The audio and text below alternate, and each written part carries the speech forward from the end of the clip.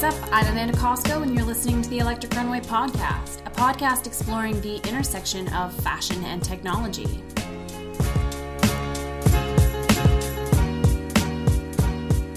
On today's show, she's a multidisciplinary designer breathing new life into fashion. Her headline-grabbing garments aren't just beautiful, they also interact with the world around them. I'll speak with designer Behnaz Farahi about the art project that made her famous and her thoughts on fashion tech.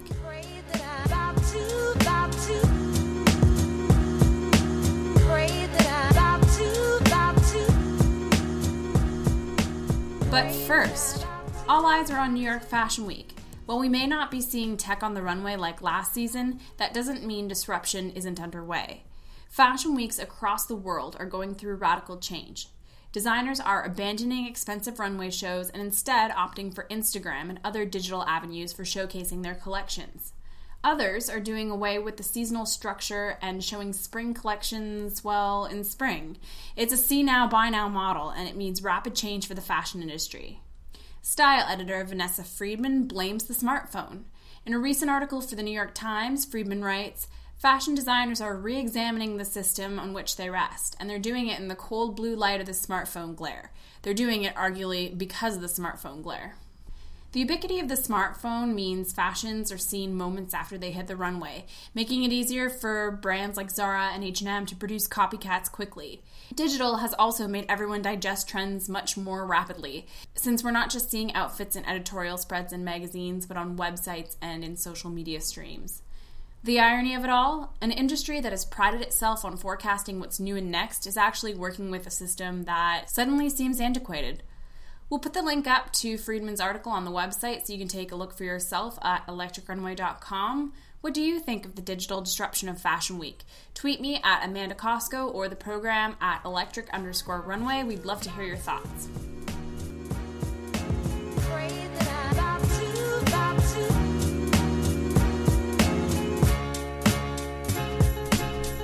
Now, on to today's show. You won't see her collections on the runway, but her clothing certainly commands attention. Stare at her garments too long and you'll find them staring back.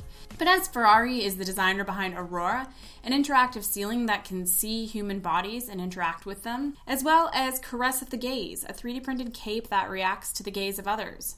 As always, you can watch what you see on this program by checking out electricrunway.com. We've got images and video of all the projects mentioned. Right now, my conversation with designer and architect Behnaz Farahi.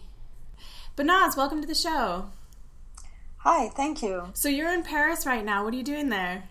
Well, I have a show at La Gaieté Lyrique, which is basically a big events on fashion technology, including exhibitions of various pieces, as well as workshops and talks, and so many things happening here right now. It sounds like a lot of fun. So for those who don't know you, can you describe what it is, what you do?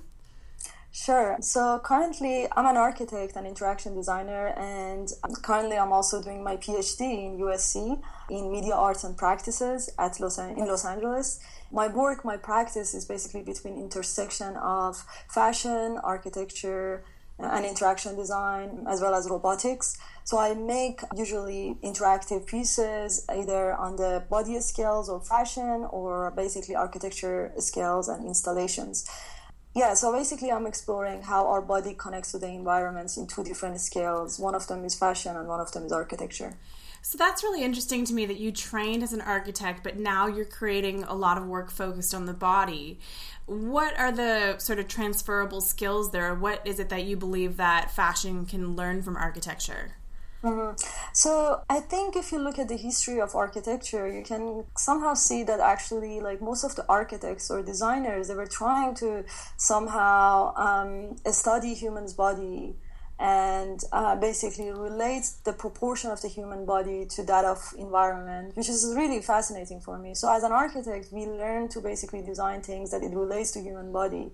In a way, I would say fashion and architecture, they share this common point, which is human body. One of them is very close to human body, which is our garments. The other one is basically in a larger scale, but trying to understand how our body relates to the built environment. So for me, that was a bottom line. And I do also believe the fact that right now the boundaries between different disciplines are somehow blurring. So as an architect, I can actually work in the fashion industry, or as a fashion designer, you can actually work in different industries as well. So really there is no sharp line between various disciplines. And if you actually are interested, or if you find a way that it's actually relate your discipline to another disciplines, I think that's actually bringing new ways of thinking in that particular discipline. Absolutely. And so maybe you could tell me about some of your designs that are more architecture based and then maybe more fashion based. Mm-hmm.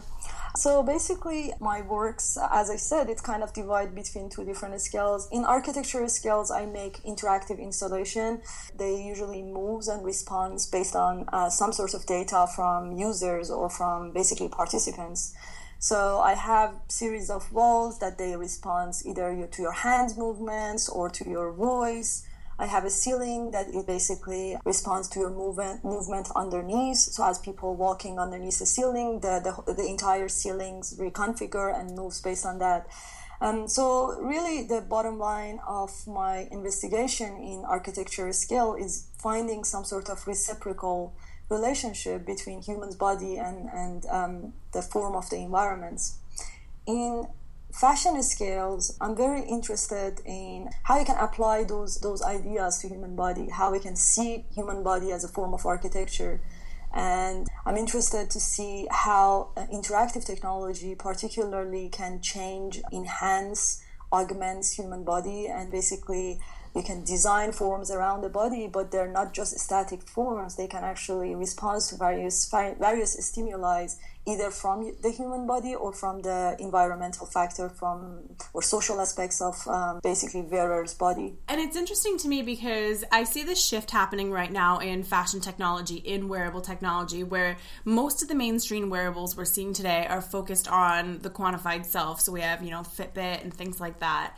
And it's clear to me that your work isn't about quantification, but instead is focused on expression and communication. And this is the area of wearables that I find most fascinating, that I'm most passionate about. But I want to know from you, why did you decide to take this approach? No, I think that's a great point, because I think also if you look at, I would say, latest advancement in maybe artificial intelligence and robotic, you somehow see that there is a shift happening, which is less about, like quantitative data or logic design or system designs like that, but more about how you can actually have maybe robots that they can feel emotion. So it's really about quality and it's about emotions. And I think that's something that I would say perhaps to some extent, and we can say that wearable technology to some extent is behind, is the fact that how we can actually move on beyond basically data that it can capture, how many steps you're taking and things like that, to something that is less about that but more about qualities and feelings and basically connects to our emotions. I think that would be sort of next. And I'm personally very interested in this area because I'm interested to create experiences and scenarios for interaction rather than necessarily making a device that just captures something.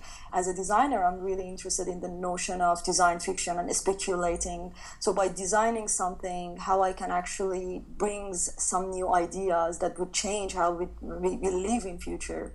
Although most of my projects are actually working prototypes, but I think partly I'm also very interested in making them actually happen, but also showing the scenario that this would be actually perhaps our future of our wearable or our future of our in architecture. So it's really that intersection of design and speculative design in a way. And so you famously created Caress of the Gaze. I want to talk about that for a minute. So maybe if you could talk about your design process. Well, first of all, for people who don't know what it is, what's the best way to describe it? It's an interactive cape. Yes, so Caress of the Gaze, it's 3D printed interactive garments. It's basically like a shawl that it can moves and responds based on gaze of the other people. So the main intention here for me was how you can actually feel someone gaze on your body and what does that mean.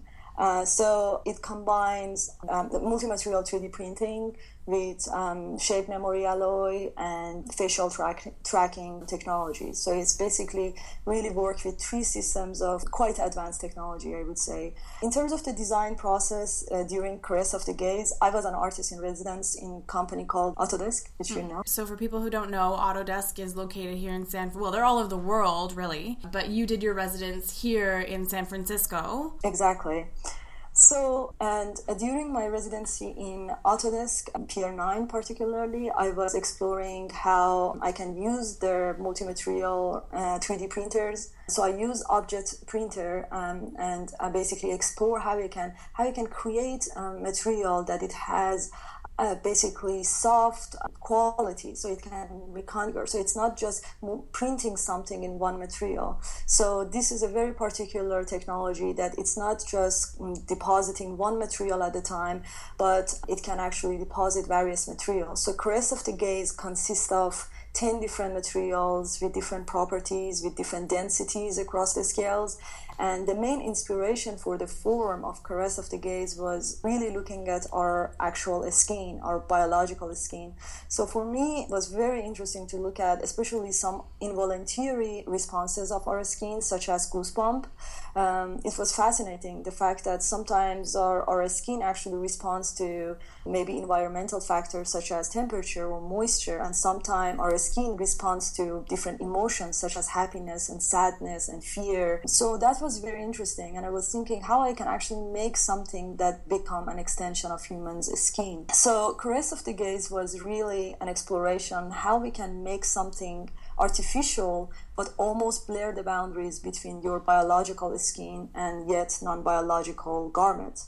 How we can make materials intelligent enough that moves and responds in a similar fashion as our skin, like a hair in our skin that gets a goosebump.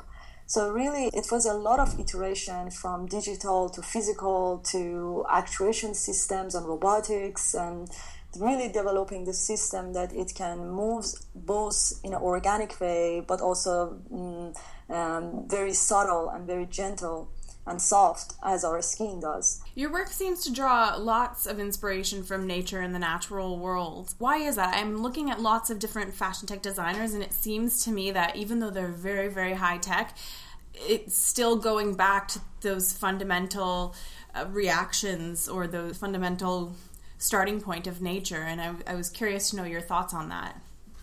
Yeah, I think nature is a big inspiration. I think things that is happening in the nature, it's fascinating. However, I think most of the designers in the past, at least, both in architecture and perhaps in fashion, they were just looking at things from the nature in terms of their morphology, how they look like, and they try to imitate that. But I think what I'm very, very fascinated by, it's both their morphology, how they look like, how they shaped and how they formed, as well as how they behave, how they move.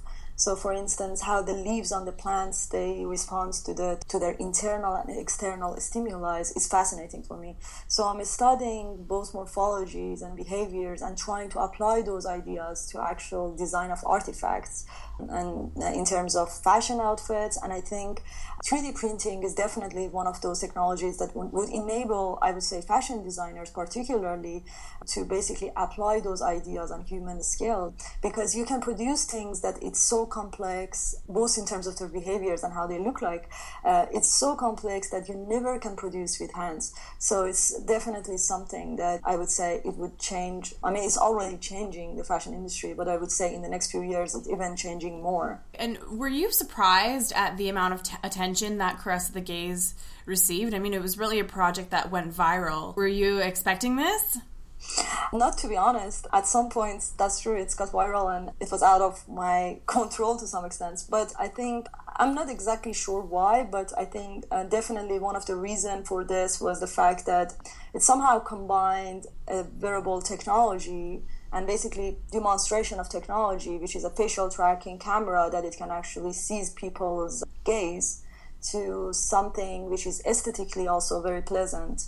So if even the piece is off and it's not interactive, the piece in itself is a compelling piece. And if the piece also is interactive, is add up something to it. So in other words, I would say technology really is to the minimum. You don't even notice the camera. If you see the piece, so many people come to the show and they're asking me, where is the camera? And when I pointed to them, so they can see the very small lens hidden underneath the quills, so they see it. But it's really, I would say, it's very difficult to even notice that technology. So that was, I think, one of the reasons that the projects got lots of attention. And of course, in terms of the interaction, the fact that you have the camera on your body is just thought-provocative and creates public to respond to that what does that mean? And people start actually making more scenarios around it, which was, for me as a designer, was fascinating to hear some of the comments, to read some of the comments. And I think sometimes some projects create this kind of open-ended possibilities that it triggers thoughts and creates scenarios for our possible future, basically. Well, you definitely touched on something, because it was, everyone was talking about, everyone still is talking about it, and it's a beautiful piece, as you were mentioning, technology aside. So I'm wondering from you, what do you think that fashion can learn from technology? And in your opinion, vice versa, what do you think technology can learn from fashion? So I think, technology in general, it's already really informed fashion. I mean, from the moments that we had machines for textile and textile manufacturing, it's already changing fashion. But I do think that new technologies such as 3D printing, or I would say interactive technologies particularly, it's really changing what it means to have a fashion piece on your body, because it's no longer something passive on your body, but also it can actually, by incorporating technology or interactive technology into fashion, we can understand what is happening inside the body or outside in the social circles of our body. So in a way, definitely I think fashion can benefit a lot from technology. The dangerous point, I would say, is that some projects come out and it's just about demonstration of technology, and I would say that's a danger point. But I'm excited about the possibilities that interactive technology opens up for fashion. On the other hand, I think things that basically we produce in the words of fashion, it somehow changed technology, because so many times we see that in big corporates that they're making, let's say, technologies, especially wearable technologies, there are just a group of engineers, and they have no idea really about the sense of design in terms of aesthetic or things that are pleasant for us to really wear. So I think as a designers, I think it's up to us to really incorporate, to bring those technologies, repurpose them, and really think about outside the box and think about possibilities of how we can actually think about something else that the company hasn't been thinking about it. So they're very close interaction between, I would say, fashion and technology, and each they can inform each other very closely. I want to go back to what you were just saying about how it's dangerous when we just keep coming up with pieces that are just to demonstrate technology. Do you think that is because you come from an architect background, when you're so used to thinking about how the space is going to benefit humans? That's perhaps the kind of mindset that you bring to fashion as well, as how is the clothing going to benefit us socially? I think what I meant is basically some projects that we see it's just a tech demonstration, and they're not involving at all in quantitative or experiences that basically a wearer would go through, as well as they're not involved with anything in terms of aesthetic. And I think that's quite disappointing, because they become this very like a small objects that it just basically sits on the body. It's more like a thermostat in a house that it doesn't have. It's just a device, really. I cannot call that design. Right. But when technology and design and aesthetic would somehow combine together, that's where I think some interesting things happen. So how can people get in touch with you or follow your work? So my website is www.behnazfarahi.com, in which I usually post all my projects. Also, I'm on Facebook and Instagram, both Behnaz Farahi, just very simple. Great. Well, I don't want to take up too much of your time because I want you to enjoy Paris, but I just want to say thank you so much for taking the time to speak with me today, and good luck with the rest of your work. I'm definitely going to be following it. Thank you for having me.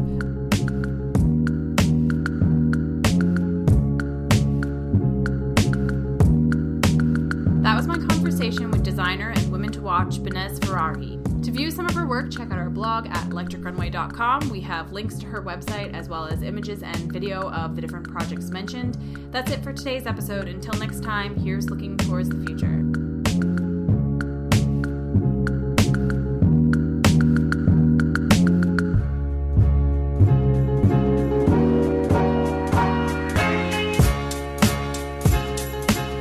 All guests on the Electric Runway podcast are recorded with their permission. Music from today's episode by Jeff Kale.